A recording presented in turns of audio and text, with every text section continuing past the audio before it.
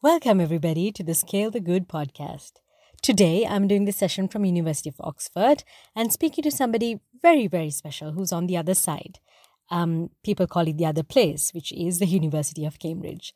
She is Professor Shailaja Fennell, a professor in regional transformation and economic security, and also the director of the Center of South Asian Studies.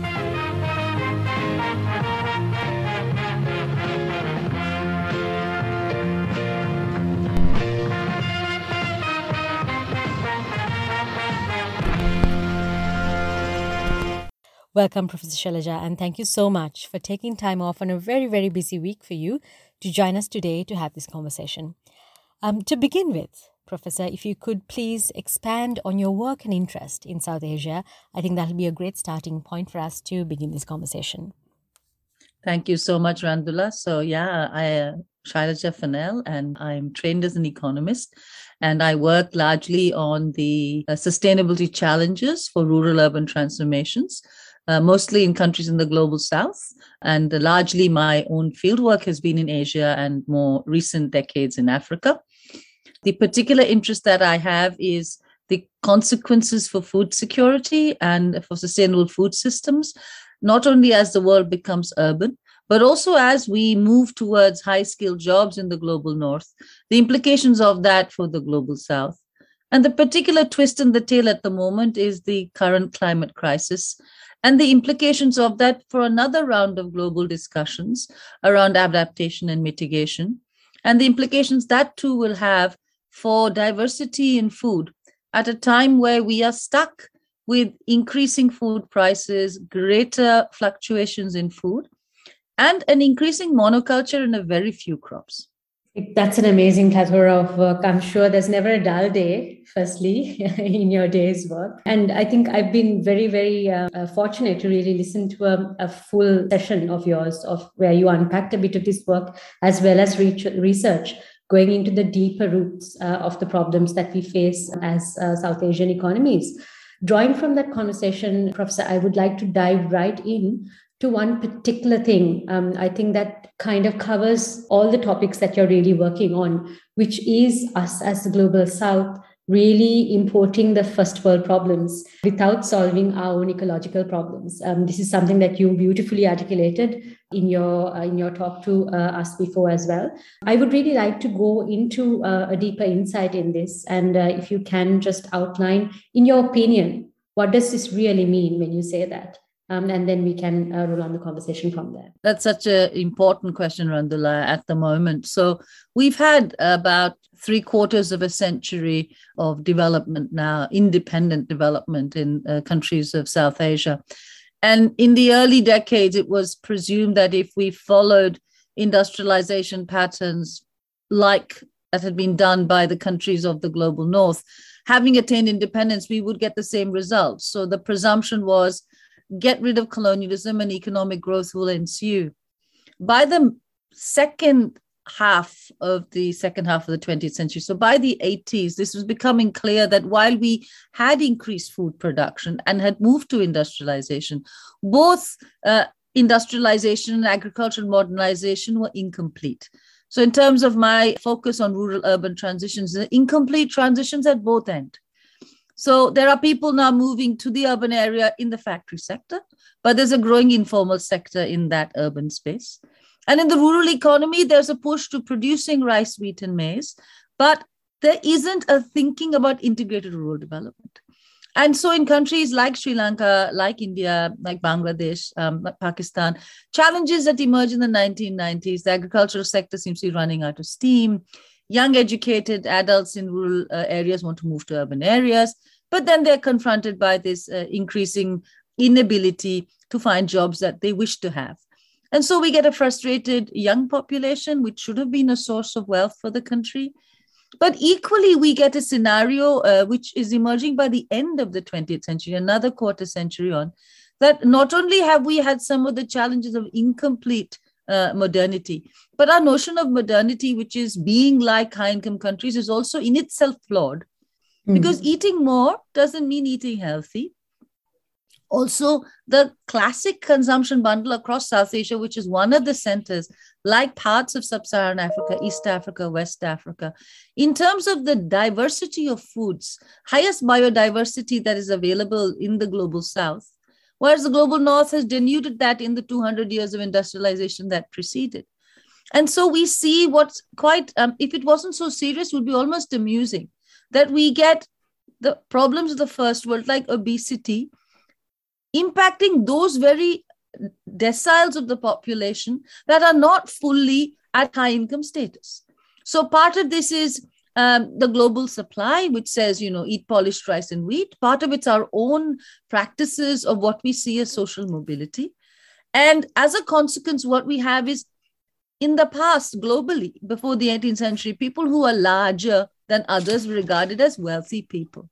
Now we get the poor, because of the perverse prices, eating far more empty calories, and also being pushed in a direction where they are no longer able to, and it's no longer appreciated, the traditional food practices they have.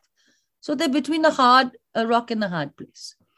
So that there are two types. One is incomplete industrialization, what kind? And the second is the transition crisis. If you put these together, what is being identified is that there's a sustainability crisis in livelihoods.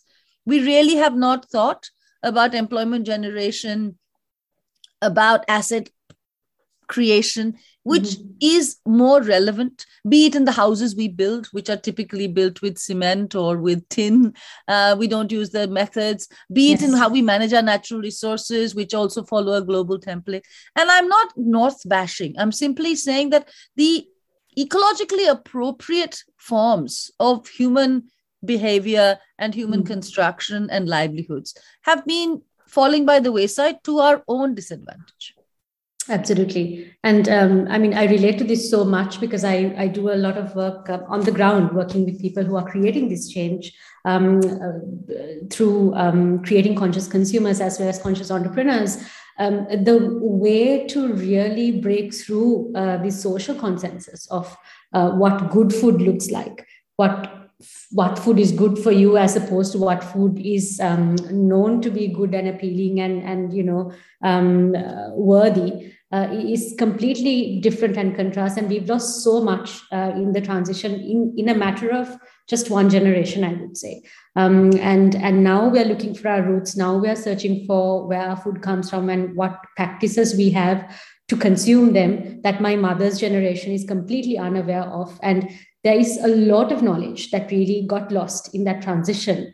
And at the cost of, I think, the health of our planet, but also the health of our people. If you take a look at diseases, even like diabetes and cancer, there's a massive increase in our economies where these diseases have really trickled down even into babies.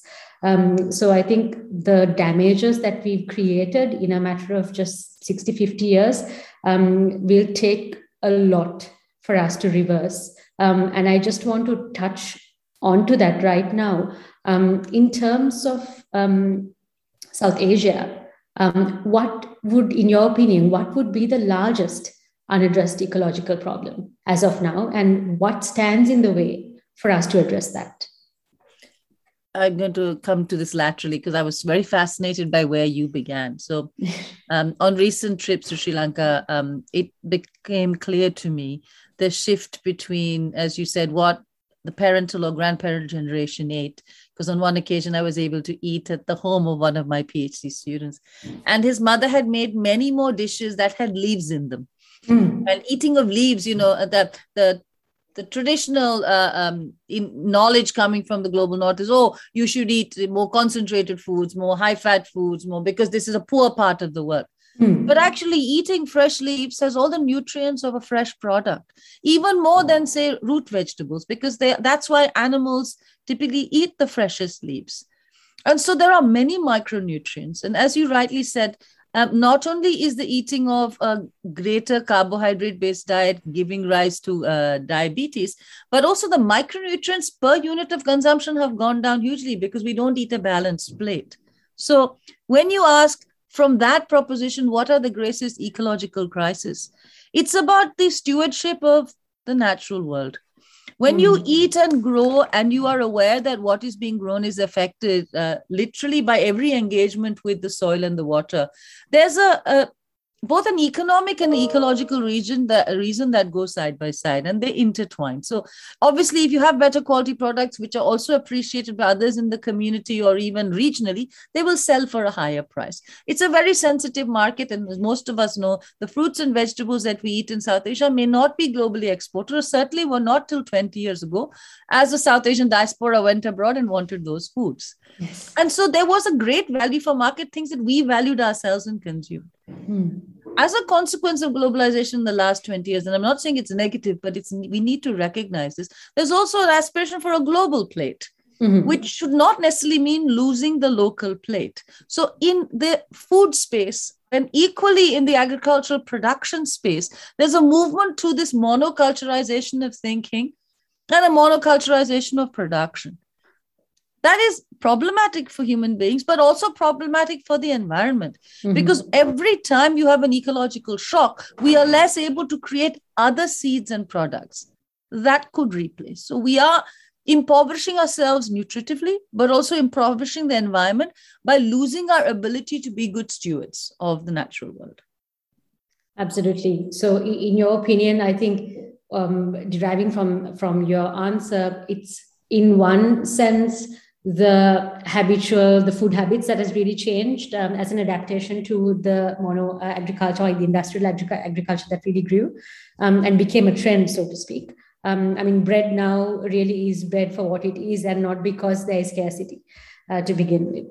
And on the other hand, the monoculture damages that is created in our soil, in our earth, and all the other species of plants that are supposed to grow in our environment, which doesn't grow anymore, or doesn't have a conducive environment to grow anymore because of these new species that has come in and grown as a monocultural environment. Now, I know, coming from Sri Lanka, it's a small country, a tiny country compared to the subcontinent that we're next to. But still, I know people of my generation and even younger to me are coming back looking for their roots, or are rejecting systems that didn't serve us right, that robbed us of our future, basically. And I think I'm blessed to be amidst a generation that is much more ecologically and socially conscious. To create a better future, at least for ourselves or for our children. So where can we really help them enter into this whole status of course correcting? How do we co-create what has gone wrong all along? What is the entry point? How do we switch the narrative for the 21st century? Fascinating question. So many of my heroes and heroines are actually from the region. Asha DeVos, I mean, I cannot think of a more amazing human being who changes the narrative in terms of this is my sea, I understand it, come along, let's all be marine biologists. Salimul Haq, who is probably the leading figure on climate change, is making the argument about loss and damage. We need to understand that being stewards means we're responsible to our communities. Wherever we live, I mean, our own personal circumstances or trajectories might take us elsewhere, but stewardship means you are responsible to those people. And of course, I really, admire people who go back and work in those spaces. But if that's not possible, it does not mean we can't contribute in different ways. More particularly, this is an argument which is not a nationalistic argument. It's an argument about where you live and what knowledge you have. And I say this because in South Asia in particular, we are in a moment, globally as well, where nationalism seems to be the idea that, what's your passport, rather than what you know about places. And so historically, I mean, for me, the reason Sri Lanka is so important is because of the multiple ecological soils that exist. It's a microcosm. Yes. And in that way, it's a marvelous place to study. And I don't mean experimental in the colonial sense. I mean, actually, it's a natural world that we can understand. It's a fantastic aspect. And it is equally important for all the other island economies of the world, which may not be so well placed to do it. So kind of collaborative co-production is something that will be really important. And Secondly, I think that the feature it's very valuable is to reconsider what land means, the multiple meanings of land. We don't need more land. We need less land and to use it better, which then allows land to be used for other things. And I'm not being romantic. I'm not saying there's so much land because, of course, South Asia is very densely populated. But I'm saying thinking about future land use is something that allows us to course correct. And I mean things like landfills. The way we produce even ourselves is not necessarily the most sustainable. So you think about what can we let go of? How can we change the trade-off? So there's no free lunch, but we think about it in a different way. Absolutely. And when you touch on the point of land, it's very, very interesting and sad in a way. I mean, Sri Lankan economy is largely agricultural. Even though we have a very, very powerful and strong service sector, which contributes largely to the economy, but the agriculture sector is where the largest group of people are employed in. And there's a lot of agricultural land in our country, which is really abundant in its, like you said, richness of the soil, of the environment, and really, the monsoons coming in at the right time and the conditions, basically. I'm happy to say that compared to a lot of other South Asian neighbors, we are still home to a very unpolluted ecological environment comparatively. But unfortunately, there's archaic policies and models really that isn't really serving us right. As an example, the paddy lands that are there in the country. I mean, we import rice. We are not self-sustaining in our rice consumption, and still the major part of the country consumes rice for all their 3 meals. So it's a very, very large input in terms of the crops that we consume. But the paddy land in Sri Lanka, which are even unutilized or underutilized, legislatively, nobody can use that land for anything else, not even a greenhouse, not even for a different crop, not even for any other agricultural crop or growth, even to experiment. None of that is possible. It needs to be used for paddy only. And that itself, narrows the window for anybody to really experiment or to take a step further to break through and create something new and different for us. So there's a lot of systemic issues that we have to address. I think in a very innovative way we can. If there is a worry of buildings coming up in these lands, there's different ways to, I think, address that and minimize the damage. I think you raised an important issue there. Absolutely. I couldn't agree with you more. Professor, I want to also draw your attention to your experience working in the Africas as well as South Asia. You've interacted with a lot of communities, and I think in your work as a professor and also working in the departments of land economy and at University of Cambridge, you've also encountered a lot of bodies who are working at a policy level. How does the interaction really work as of now with communities and governments? What kind of implications does it have to this ecological problem that we are facing? And what would you like to actually see changing in order for the conditions to improve for the communities of South Asia? So your previous comment actually raised that issue of how government policy can often be an obstacle to changes that communities may want. As you said, the intention may be good. Usually governments have good intentions, otherwise they won't get elected in the first place. But often the policies are either outdated or it's difficult to change them, or governments are pulled in different directions. So you can do land use without necessarily saying rice must be grown in X or Y place. But we all know that there is a cost to change. The governments are concerned about change. So another way of thinking about it, as you said, what do communities want? What can communities feasibly do if they're given the right kind of incentives? Some things they may not be able to do. So, for example, if you say you want to move people from producing rice to producing, so the work that we're doing a lot of South Asia will see higher temperatures and more variation in water, which means that the water-hungry crops like rice may not be cultivable. And we may have to return to millets, which was the normal set of crops that we grew because you simply cast the seed and you yes. didn't actually need the water buns that are such a classic part of rice cultivation across South and Southeast Asia. But these are the areas which traditionally had millet. So they are themselves indigenous crops to the region. And I'm not, saying that we must completely shift it, but we have had diets, we've had foods that allow us to think about this. But more importantly, and on a larger scale at national policy making, a lot of policy officials, be it in India in our recent Tigris project, UKRI fund, or the sister project in Ethiopia and Gambia on millets, the farmers will only be able to cultivate those things for which there's a profit. If government wants to give farmers opportunities, they have to come in as facilitators. It's not simply removing a subsidy, adding a subsidy. So when governments or even international NGOs think, oh, communities don't know, we're going to tell them what to do, you're bound to fail. Not because you've got a wrong policy idea, but you have to convince communities, and nothing convinces them more than income generation rising. So the point I'm making is that everything is not infinitely possible. You can shift a trade-off. You can say, if you invest so much for so many years, we'll risk insure, then you can be part of this value chain. We've seen that has worked. We've also seen, and much less of this is being done than it should be, and that is the idea of diversifying rural sectors. The value added is in processing products. So why are we selling our cinnamon or our coconut or our pepper as simply the raw product, and the processing value and the grading, and that's where the value added comes in the middle class market, is not done in the country?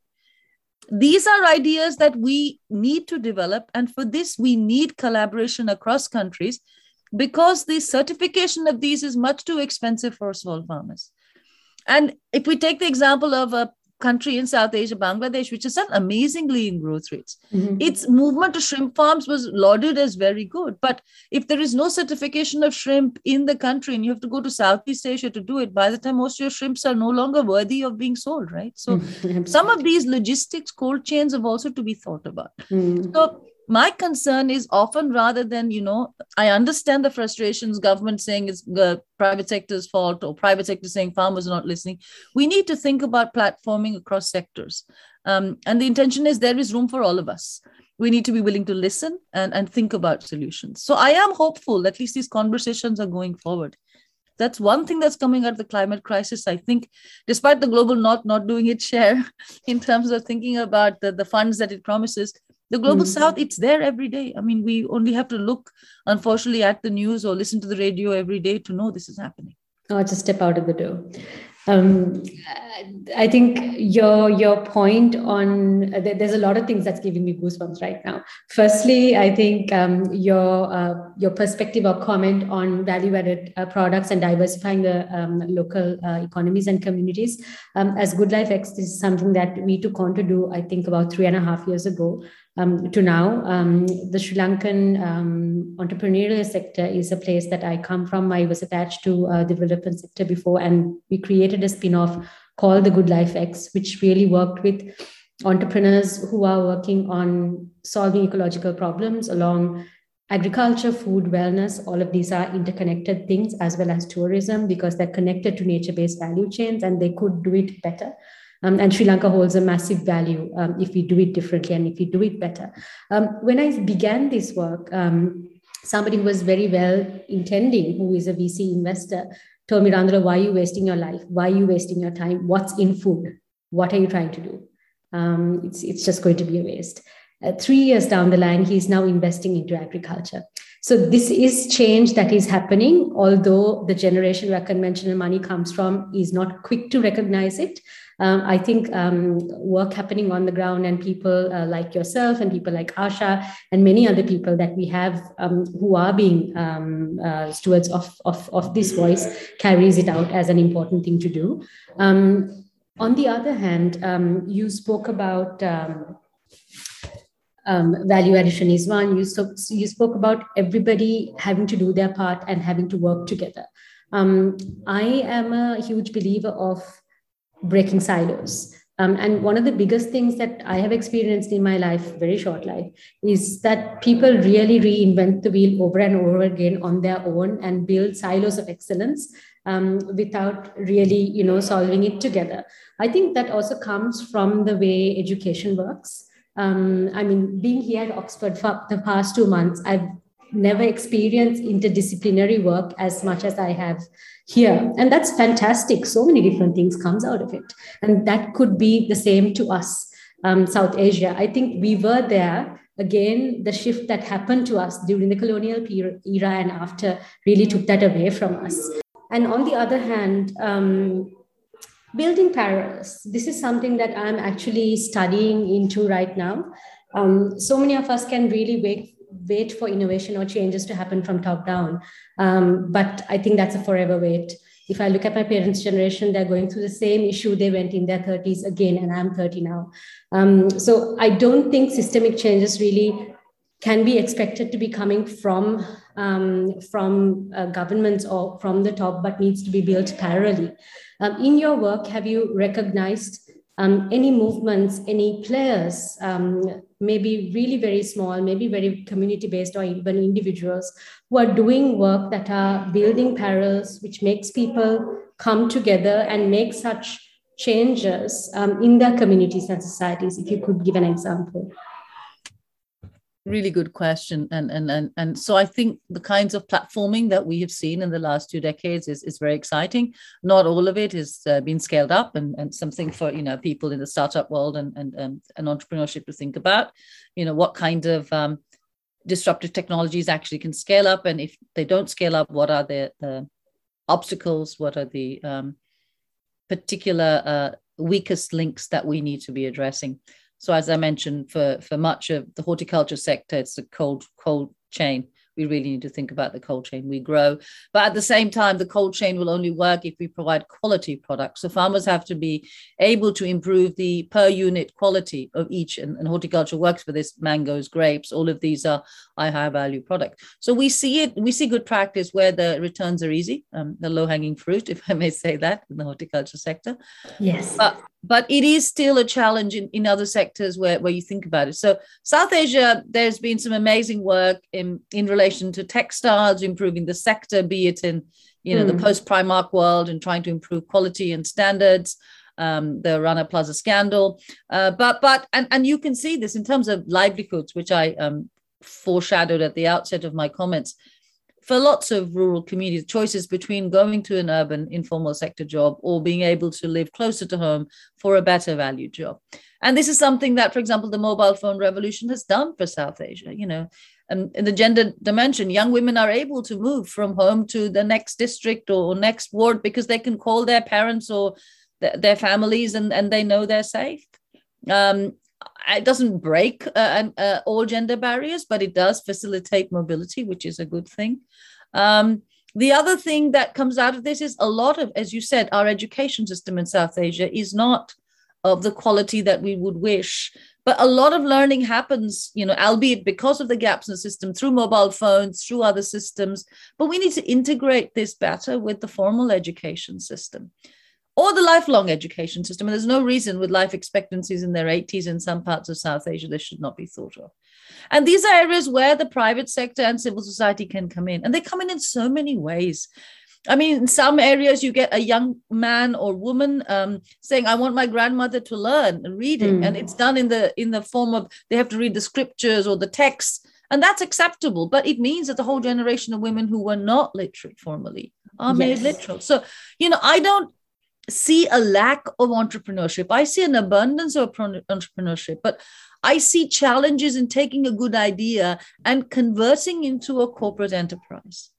And so instead of all of us going to study MBAs, and I have nothing against good MBA schools, but I think taking what we've learned to these schools to learn how to raise them to categories, thinking of, people in their mid-40s doing studies might be helpful. I think the one thing South Asia has is what we call the degree disease. We keep wanting to get degrees before we start our lives. I think learning has to be something that we think about through our lives. And I guess I can get away with saying that because I am of South Asian heritage. It's something we've all grown up with.